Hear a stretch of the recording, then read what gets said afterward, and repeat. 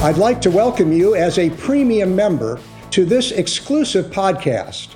Now, as Congressman Schweikert explained in part one of this two-part series, and part one is available on our public site, we face an enormous challenge to reform America's healthcare system. Medicare, Medicaid, and Social Security are all projected to run out of money over the next decade. If we attempt to borrow our way out, we'll be adding to the $250,000 of debt that each taxpayer in America already finances, and we'll be burying our children and grandchildren in even more debt. Now, in this exclusive segment, David and I discuss the very real solutions that present themselves if we have the courage to act. David Schweikert is serving his fifth term in the United States Congress for what is now Arizona's 1st Congressional District. If you're just joining us, remember that there is a first segment of this discussion, an extensive segment where David helped define for us the monumental financial challenge, fiscal challenge that our nation faces. And I hope that you will take the time to watch segment one even before you launch into this one. But there are rays of hope here, and I know David wants us to get into some of the potential things that may happen, that we might make happen, that will help accelerate the growth of our economy and help us face some of these monumental fiscal challenges. I'll remind you that David Schweikert is a high-ranking member of the Ways and Means Committee, and that he is chairman of the subcommittee on something, Social Security, something. No, well, I now have oversight. You have over. You're so the beauty of that is now you cover all the subjects. Cool. So David's he's been around in Congress now. This is his fifth term, extensive record of public service in the state of Arizona before he became our congressman. So David, again, I want to thank you for being with us. And David and I have known each other for 35 years. So now let's get down to the good stuff, all right? Because you're an optimistic guy. I mean, despite all the wonky data that you spew, I know that you are also an optimistic guy. You believe in the capabilities of this country. It's not going to happen automatically. I think you once teased me because I'm being 60 years old and having a 11-month-old. That's the definition of being pathologically optimistic. Yeah, it is. And my wife's exactly my age. So. Wow. Well, you guys are saints because you have two beautiful, very, very young children. And, I have 5 children now and 8 grandchildren, and not a one of them is at home. Congratulations. So, thank you very much. They're all great. All right, I appreciate because, in the previous segment, you sort of let us ramble about the scale of the federal debt. Yeah. Within that, neither of us even touched on the scale of pension systems that are dramatically underfunded. Multi-employer pension systems are dramatically under. Individuals' savings under. So you have to sort of think through the layers of stressors that are particularly in retirement security in the society right now. Yeah, it's reminiscent of the defined benefit plan crisis that we saw a lot of in the late 80s and 90s, when most companies began to switch to defined contribution plans. Mm-hmm. Yet we cannot get our state, local, large elements of our state and local governments to bite the bullet and make that switch as well. And the result, and of course, then you've got your unions, your defined benefit programs there. They're simply not affordable, and they are false promises to workers to be able to claim that you're going to get X amount of money as a defined benefit, rather than tying it to the contribution that the worker makes. And it's a shame, and that's a big challenge because there's a cost of conversion between, people, for the folks that had been paying into defined benefit. If you start bringing on all the new people on a defined contribution basis, who's going to pay the Ponzi scheme? because that's what it is. Who's going to pay the Ponzi scheme for the retired worker already? And as you mentioned in our previous segment, what do you have? 1.7 now workers for every or No, you're at 1.67 fertility rate, so that's our birth rates. Right. But at the end of the decade, the model basically is about there's one model that goes all the way up to 2.3 workers for every retired person. So functioning, you and your spouse have your own retired person that you're financing. At least one. At least one. Well, and why this is important, these are societal promises. It's part of the social contract. Right. Yeah. So the United States, we made contract agreements. That's part of the deal. Right. And then we made it toxic to talk about making the financing work on those deals. It's just this weird absurdity in this society where, I get the crap kicked out of me every election cycle because I'm willing to work on Social Security to save it because I think it's a moral issue. Now much of our work has been on how to revolutionize the cost of healthcare because healthcare is by far, it's 3/4 of all future borrowing. And particularly when you add in that borrowing and its financing costs. Government paid for healthcare. Government funded Almost healthcare. 70% of American healthcare now comes through government in some fashion. Oh, for God's sake. Well, think about it. Medicare, Medicaid, Medicare, health services, VA, state and local and federal employees. Right. I mean, you start to actually think about it. And you start to layer it up and you go, oh, it's obvious. All right. Give me some bright lights, some shining cities on a hill. How are we gonna now? There are some things we can do. But here's the moment of reality. You have to sort of do all of them at once for it really to work. And I do not know if the voting population is ready to hear a story that's this disharmonious to what they believe. It's not shiny, so it's not going to be on cable news or on the blogs or on your Twitter account because it's not someone saying something inflammatory and you can go back and forth and do a meme on it. These are big, complicated, interlocking, but the math, there is a way where the math actually works. Okay. So if I came to you right now and said, I need a unified theory, I need a revolution in the cost of healthcare. We need economic growth. We actually need, within that economic growth, one of the pillars is you need to fix the immigration system. You cannot import waves and waves and millions of poverty at the same time not invite high skill populations into your society. It's crazy, what we do.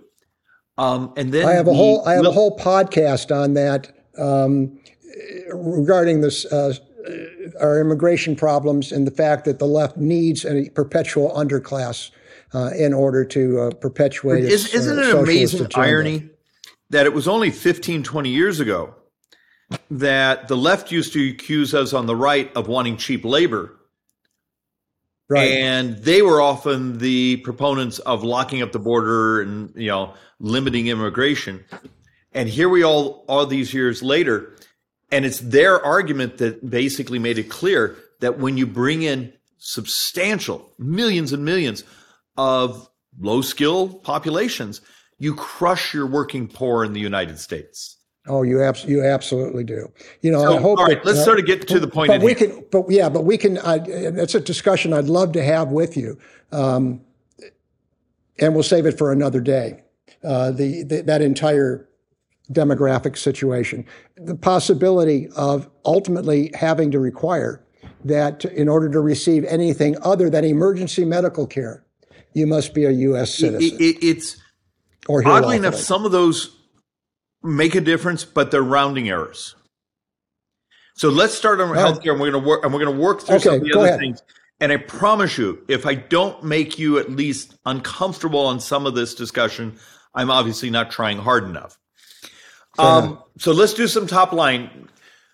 In the first segment, we talked about just how stunningly, how stunningly ugly the math is. Right. And it's going off the charts, and the unwillingness of the political class often to tell their voters the truth. So if I came to you right now and said, what's the biggest cost for Medicare itself? Well, it turns out diabetes is 31% of all spending related to diabetes in Medicare, not Medicaid. Really? So 31% of all Medicare has an association with diabetes. Okay. 33% of all healthcare over here. And then on top of that, if you add in Alzheimer's, you're actually starting to approach almost 60% of all Medicare spend. Wow. There's this lie out there, or misrepresentation where a lot of folks out there say, well, the most expensive part of Medicare is your last 6 weeks of life. That's absolutely true for the individual, not for the system. It's your basic, those of us who actually fairly comfortable doing statistics, it makes perfect sense. 5% of society with multiple chronic conditions is over 50% of all healthcare spending. So what happens if you could disrupt? Would you say that again? 5% of society, 5% of the U.S. population that has multiple chronic conditions. Right. They use up a little over half of all healthcare money. Okay. So you start to see, there's a path. What would happen if a number of these chronic conditions can be either stabilized or cured? Here's where you soak yourself in kerosene and play with matches. Because, and look, there was probably a time that you didn't talk about smoking.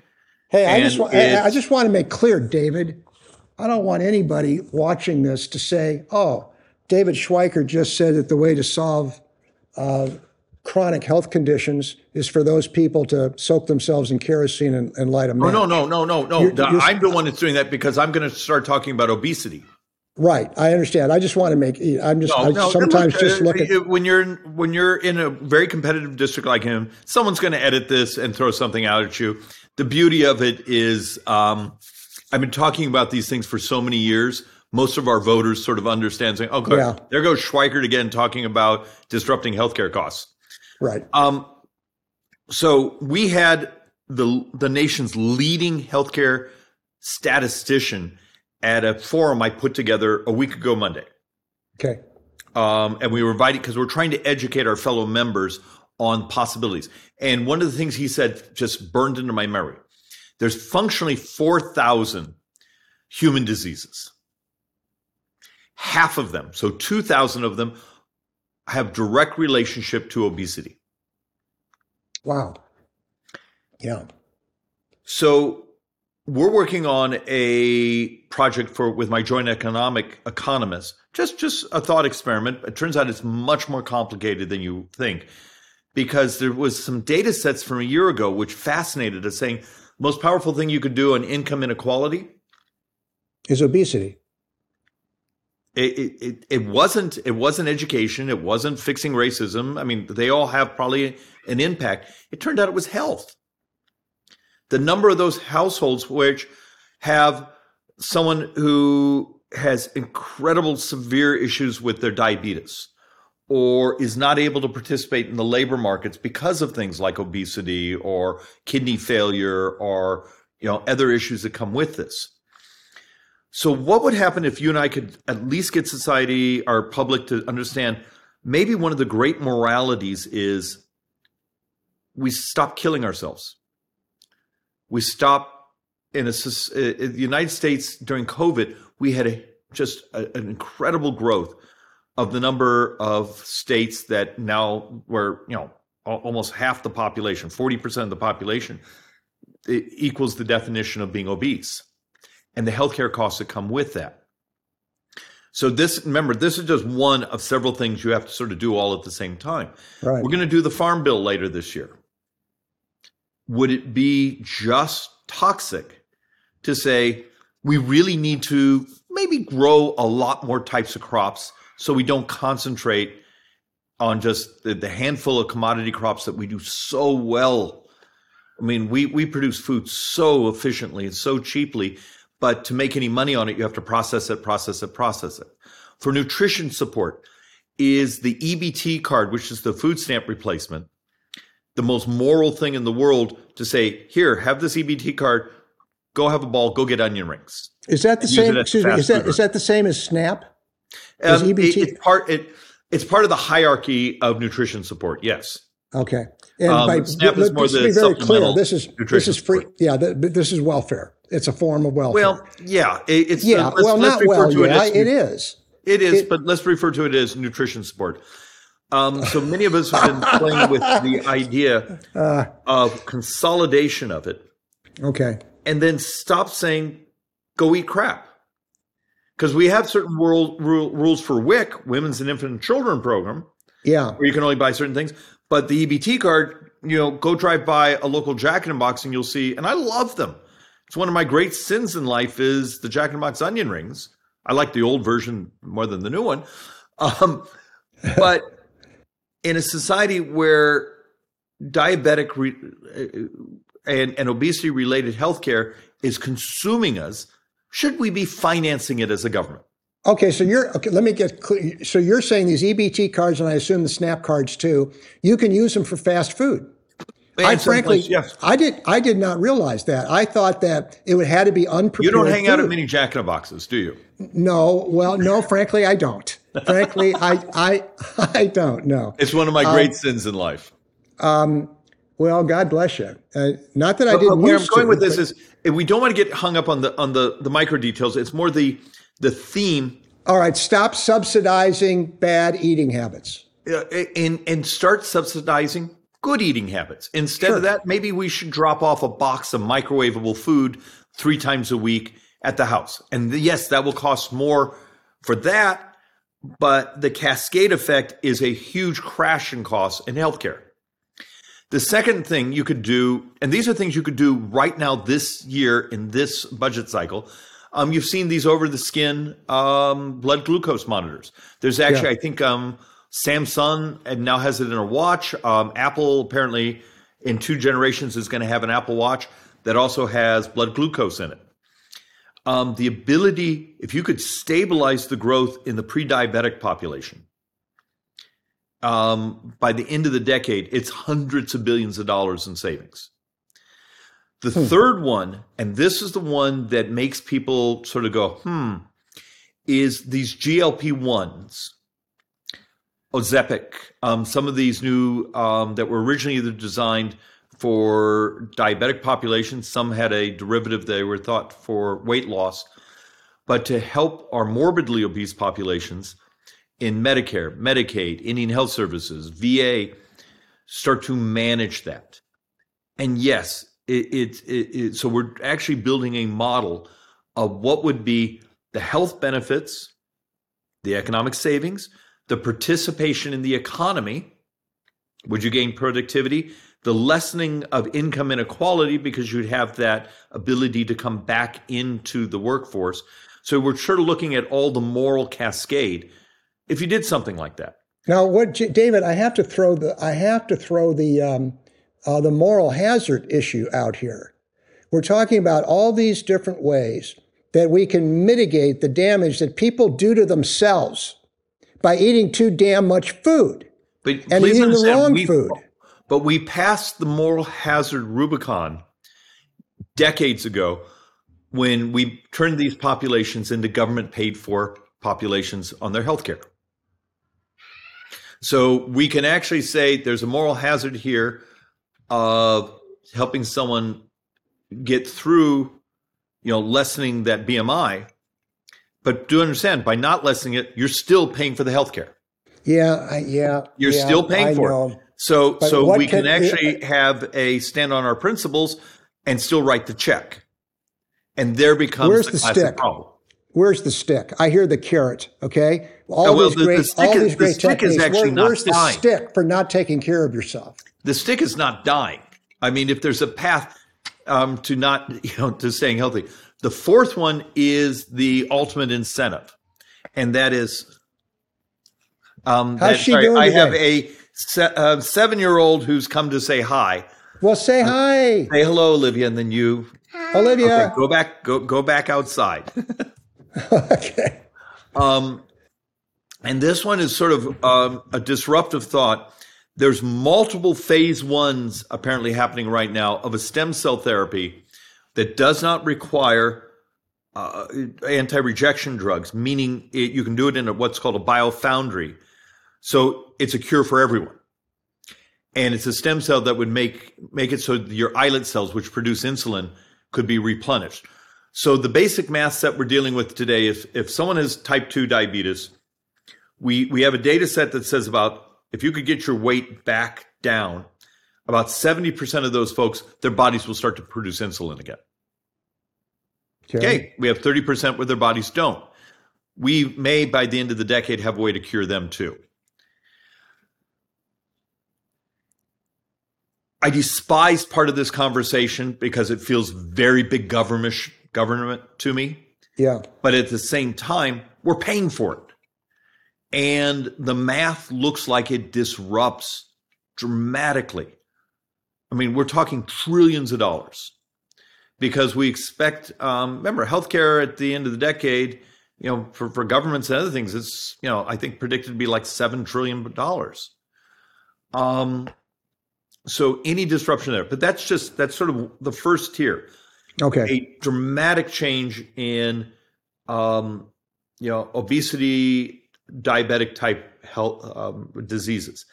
Then with that is you're also now chasing either through cleaning up some of the way the FDA uses data to bring cures to market dramatically faster. We now have a one-shot cure for hemophilia, one of the most expensive diseases on earth.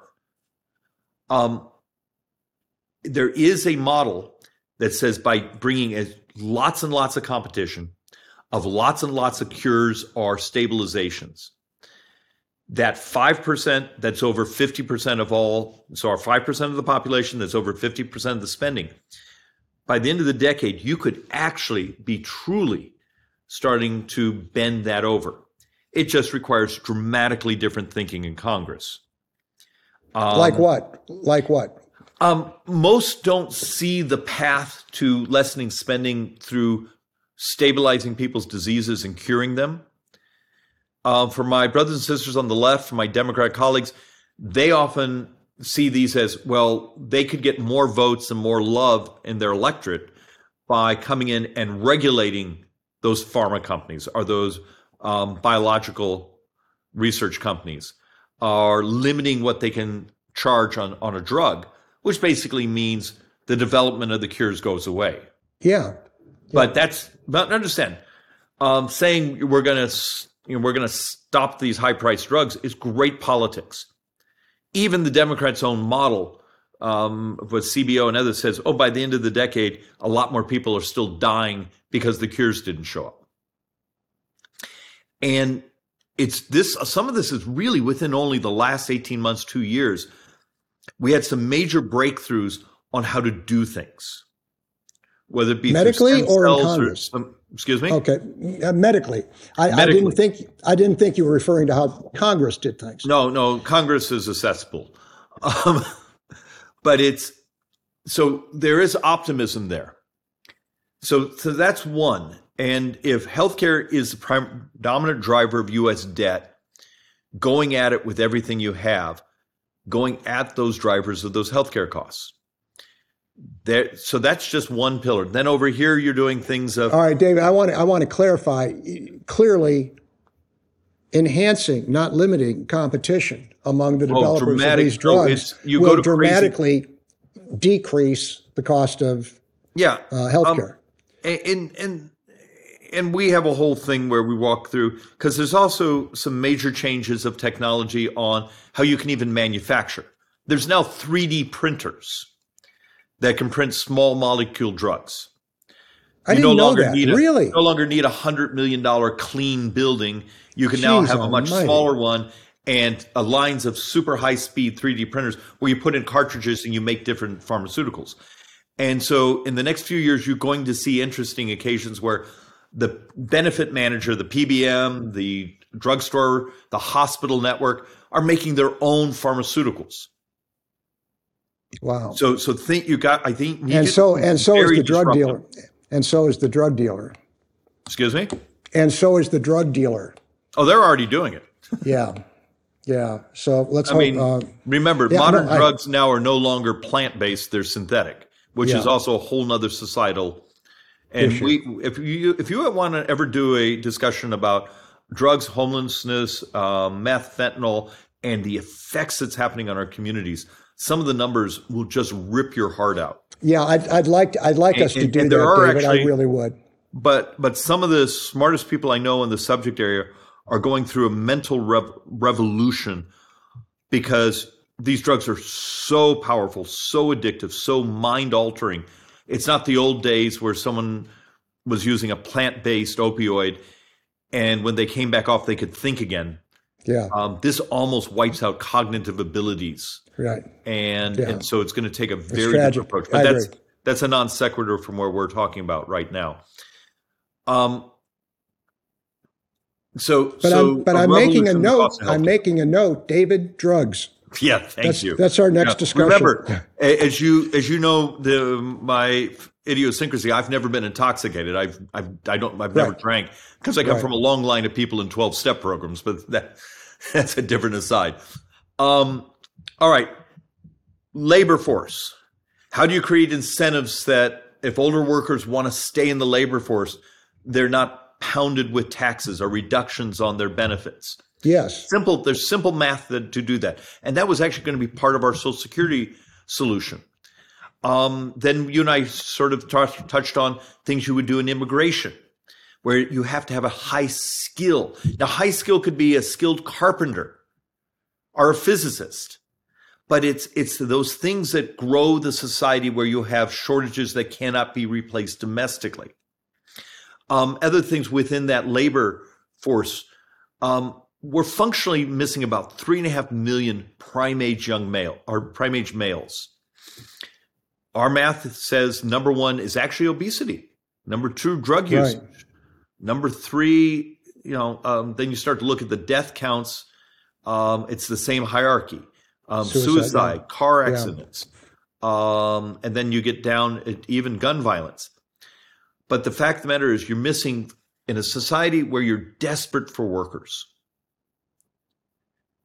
And there's more going on here.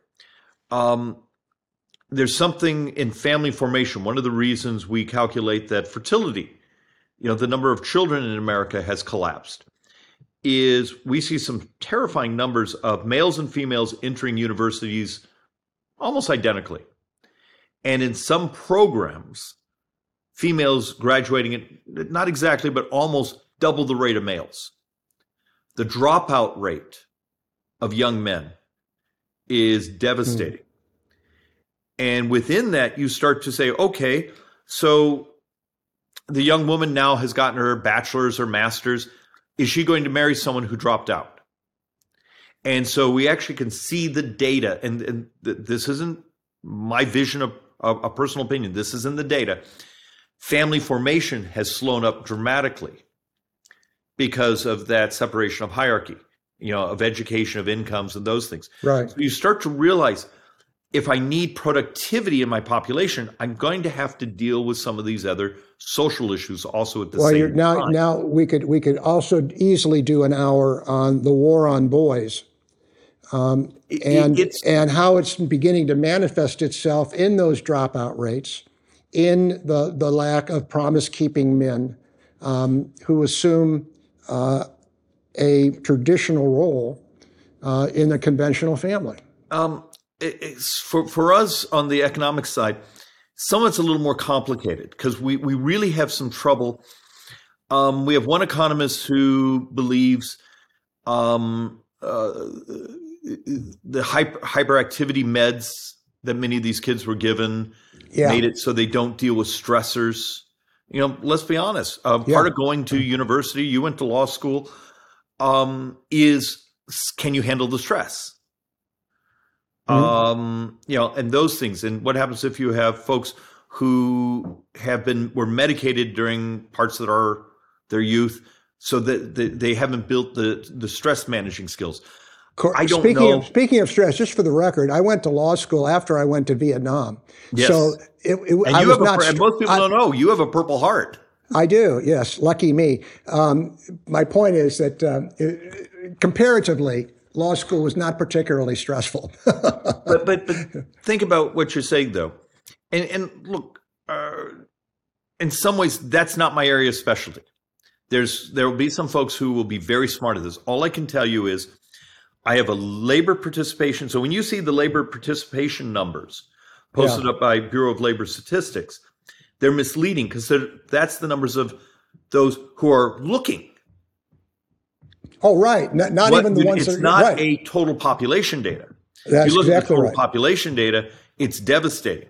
How much of our population is not participating? Yeah, So, I constantly made that point for years and years on our finance show on KFYI radio back in Phoenix, that the unemployment rate is deceptive because it only measures the percentage of people who are actually looking who cannot find work. yeah, and if anyone ever who's watching this, if you're inherently a geek like we are, go look at the BLS data for unemployment, and then go look at the household survey data for unemployment, and there's this stunning difference. Right. And we're still trying to figure out how to reconcile those two. So for those who are interested in math. So we had a revolution in healthcare, a society that values, loves, and incentivizes participation in the labor market, whether it be older workers getting sort of that spiff where maybe they don't have to pay their portion of FICA. Because I was just going to say, so specifically to enhance, to make it more viable for older workers to stay in the workforce. At a certain age, you no longer pay FICA, for example? And we've done some math. We're saying, the employer will pay their half, you won't pay your half, or things like that. And we already see countries like Japan experimenting with things like this to keep folks who want to, this is purely optional, to stay in the labor market. Well, the irony, look, I'm older than you are, and I keep paying Social Security tax on my income while I get my Social Security check. And you just go, come on, man, at a point, give me a break. Well, but, the break has to be I'm lucky. Yeah, but at some point it's all math. And I know I'm sounding cold, but I got to make the math work. The math at the end of the day will win. I understand. All right. So we have a whole cascade of things, from fixing parts of immigration to the incentives to actually finding a way to get our young people back into society. It means also doing some very uncomfortable stuff in regards to illegal narcotics in society, other things. But you got to do it all. And you got to do it quickly, and you can't continue to have almost the bedwetting type of arguments that the political class has as they're pandering to one group or another, because you got to see it as a unified theory. Then you go into the bureaucracy. The scale of the United States bureaucracy is overwhelming. The ability to get a permit to do something. There's great opportunities out there to functionally automate much of what you think is government. And if someone immediately, their first words were, what about all the unemployment? Trust me, you have a society that desperately needs workers. They just don't need them in a taxpayer-paid position. Right. I could give you, I'll give you just a thought experiment. And I actually have a YouTube video out there where I did this a couple years ago. But this could be scaled, everything from financial markets to others. For those of us who we live in the Phoenix area, you want to open a business. You have to go down to the county, get an air quality permit. Then you have to have your air quality. If you're painting cars or painting motorcycles, you have to have someone come review your scrubbers. You have to get the engineer to come stamp them every year. The fact of the matter is, if you took a few thousand people in our market and gave them the little sensors, there's these things that you can pin to your lapel, attach to your phone. They do air quality samples. You crowdsource the data.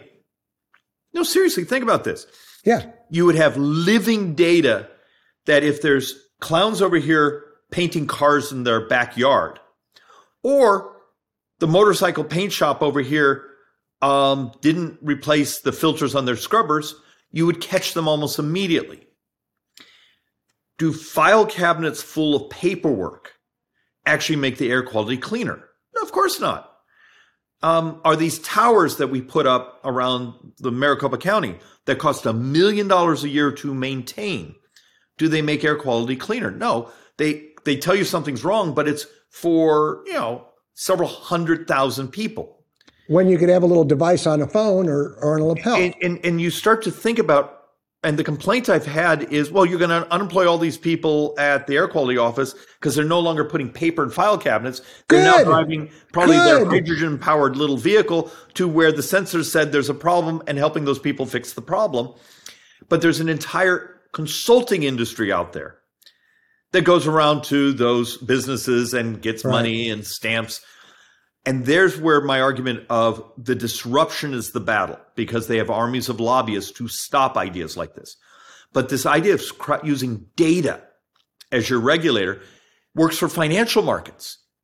It works for air quality. It works for water quality. It works for so many things around us where you don't need buildings full of people doing a 1938 regulatory model where you fill out a form, you get your permit, you fill out your compliance form, you get your new renewal of your permit, you pay a fee, when we could be collecting data 24 hours a day, 7 days a week, knowing if people are in compliance. It's a dramatically more efficient society. And what we're talking about here, just so we're bringing everybody up to speed, is how we can accelerate the growth of our economy because it's got to grow faster than the 1.7, 1.8% projected rate of growth. Particularly when you consider debt is projected to be around the CBO model is 7.5% of the entire economy. We cannot spend our way out of it. We cannot tax our way out of it. We have to grow our way out of it. This economy has to get much bigger. And you got to cut and grow. Yeah, absolutely. Yeah, absolutely. Let me ask you this then. You put your geek hat on for me, and I know you love this kind of stuff. 2, 3 technologies that you think are going to be the game changers for accelerating growth. Stem cell, AI. AI, excuse me, but AI is so broad. The reason I do AI, because I can give you like a simple example and then go to something that's much broader. Okay. I have oversight over the IRS. Working with them saying, instead of going out and hiring 80,000 new employees, on the customer service side, you could actually put something there where you could call and you're saying, I need help on this form. And the chat AI walks you through how to fill it out. Right. Sends you a text message so you can watch a video on filling out the form. And it's happy to stay on with you on the phone for a half an hour if that's how long it takes, where you can't hire enough people to do jobs like that. Right. That costs dramatically less and actually reduces a whole lot of misery in society. Yeah, you know, the flip side of that is we're all tired of talking to bots on the telephone or hearing recorded voices. The new stuff, but AI is different, yeah. The new stuff is so good. Hell, you could even say, I want the person to have a British accent. I mean, I want him to sound like my grandma. I mean, seriously, it really is almost that creepy. Oh, I know. And you may not know this, David, but you're not really talking to me. You're talking to my AI bot. Actually, my better looking AI bot, yeah. You laugh about that. We've actually had some presentations in Washington of how good we're being told to be ready for this for the next election cycle, where fake stuff is popping up looking like us. I can believe it. I can believe it. Well, I have a suspicion that they've already mastered that with respect to Joe Biden. Right. Look, you may be right, but even to. And this was going to be one of the other pillars we were going to talk about. Let's tie this in right now. If I came to you right now and said, hey, Keith, here's something you can have in your home medicine cabinet. It looks like a big kazoo. You blow into it and it instantly will tell you if the flu, instantly bounce off your medical records, instantly order your antiviral, and Lyft or Uber will come drop it off at your house in 2 hours. That's wonderful, right? Right. It's illegal. Right. Right. I understand. Yeah, it's practicing medicine without a license. But we already know that there's already actually some of that already legal in our society today, but we don't. If you know someone with a diabetic pump, right, that's actually functionally an algorithm dosing them. Well, do you remember when Apple first came out with its phone and it was going to read your pulse? So that's about all it could do. They said, "Oh no, that's practicing medicine without. That's a medical device and it has to be specially licensed." So obviously, inroads are being made slowly. But now you have slowly. to take on state licensing. You know, in a certified, highly accurate sensor write a script? Can the pharmacy fill it? Can a delivery service deliver it to your house? The fact of the matter is, can it be reimbursed by CMS? Social Security Act says you will see a doctor. Is the avatar on your phone a doctor if you now have the thing on your wrist that does your blood glucose, your temperature, your pulse rate, and it has the data from your last 96 hours? Right. And you say, I don't feel well, and you hit your telehealth on your phone, but the thing you're talking to is actually an AI avatar walking you through saying, hey, we just analyzed your last 96 hours of data on your body. Here's what the statistics say is happening with you. That's a combination of revolutionizing the cost of healthcare, but using this technology revolution that's already pretty much here. My job is, how do I legalize it? Yeah. And then how do you take on the army of lobbyists who are there to destroy that idea? Your position on the oversight committee, where do you have the most leverage as chairman of oversight or in some other capacity to make changes like this, do you suppose? In some ways, it's a combination of oversight sort of showing where bad acts are happening, where government is dramatically overpaying for things or incredibly inefficient. And remember, Washington, D.C. is about the money. Right. It's a protection racket. It's to protect incumbent bureaucracies, incumbent charities, incumbent businesses. And they fill up the hallways with people who will come in and say, we're not here to beg of you to cut spending or find a new efficient way to put us out of business, but is better and healthier and cheaper for society. We want you to leave us alone and just give us more money. And there becomes the beginning of this conversation where I said, my biggest barrier is I need the public to demand, to want the change, because elected officials are functionally reflections of their constituents. I'm just blessed to have freaky smart constituents. But most people don't have an urban, suburban, as a conservative Republican like I do. Right. So I have a unique population I represent. But where I'm walking through, and you see there's a theme here. It's make people's lives easier, make the services they get cheaper, more accurate, friendlier, easier to access. And it turns out that whole circle, I can crash the price of government, its cost. I can crash the price of healthcare. And you often get the typical Republican or even Democrat that says, well, price transparency, it makes a difference, but only about 1%. Because if you have a third-party payer model, and my economists will say, well, if you get rid of the third-party payer model, you get much more price efficiency. Sure, can never get the votes for that. If you're going to be able to wipe out insurance as we know it and Medicare and Medicaid, it's never going to happen. So you also have to come up with a plan. And that's what's so elegant about sort of our unified theory that we've been putting out, is it's also something that could pass. Even a number of my Democrats, the less crazy ones, are actually pretty comfortable with a lot of these ideas. They just, like on that one I just talked about of modernizing telehealth. Right. He loves it. He wants it. He just, as he says, he can never be seen on video advocating it because the nurses union in his district are incredibly powerful and they helped him get elected. Remember, at some point, I got to get the votes. Yeah. Yeah. Now, what we've focused on in this second segment, David, has been on ways we can drive down the increase in healthcare costs, which is the primary driver. And the cost of government. And the cost of government overall. And productivity. Right. And economic growth. And then there's some other parts of the unified theory. We need some different ways we manage U.S. debt. Or this is one you and your clients would find interesting. The concept of taking a portion of U.S. debt and putting it out either on a perpetual horizon type bond or a type of bond that is actually tied to the economy.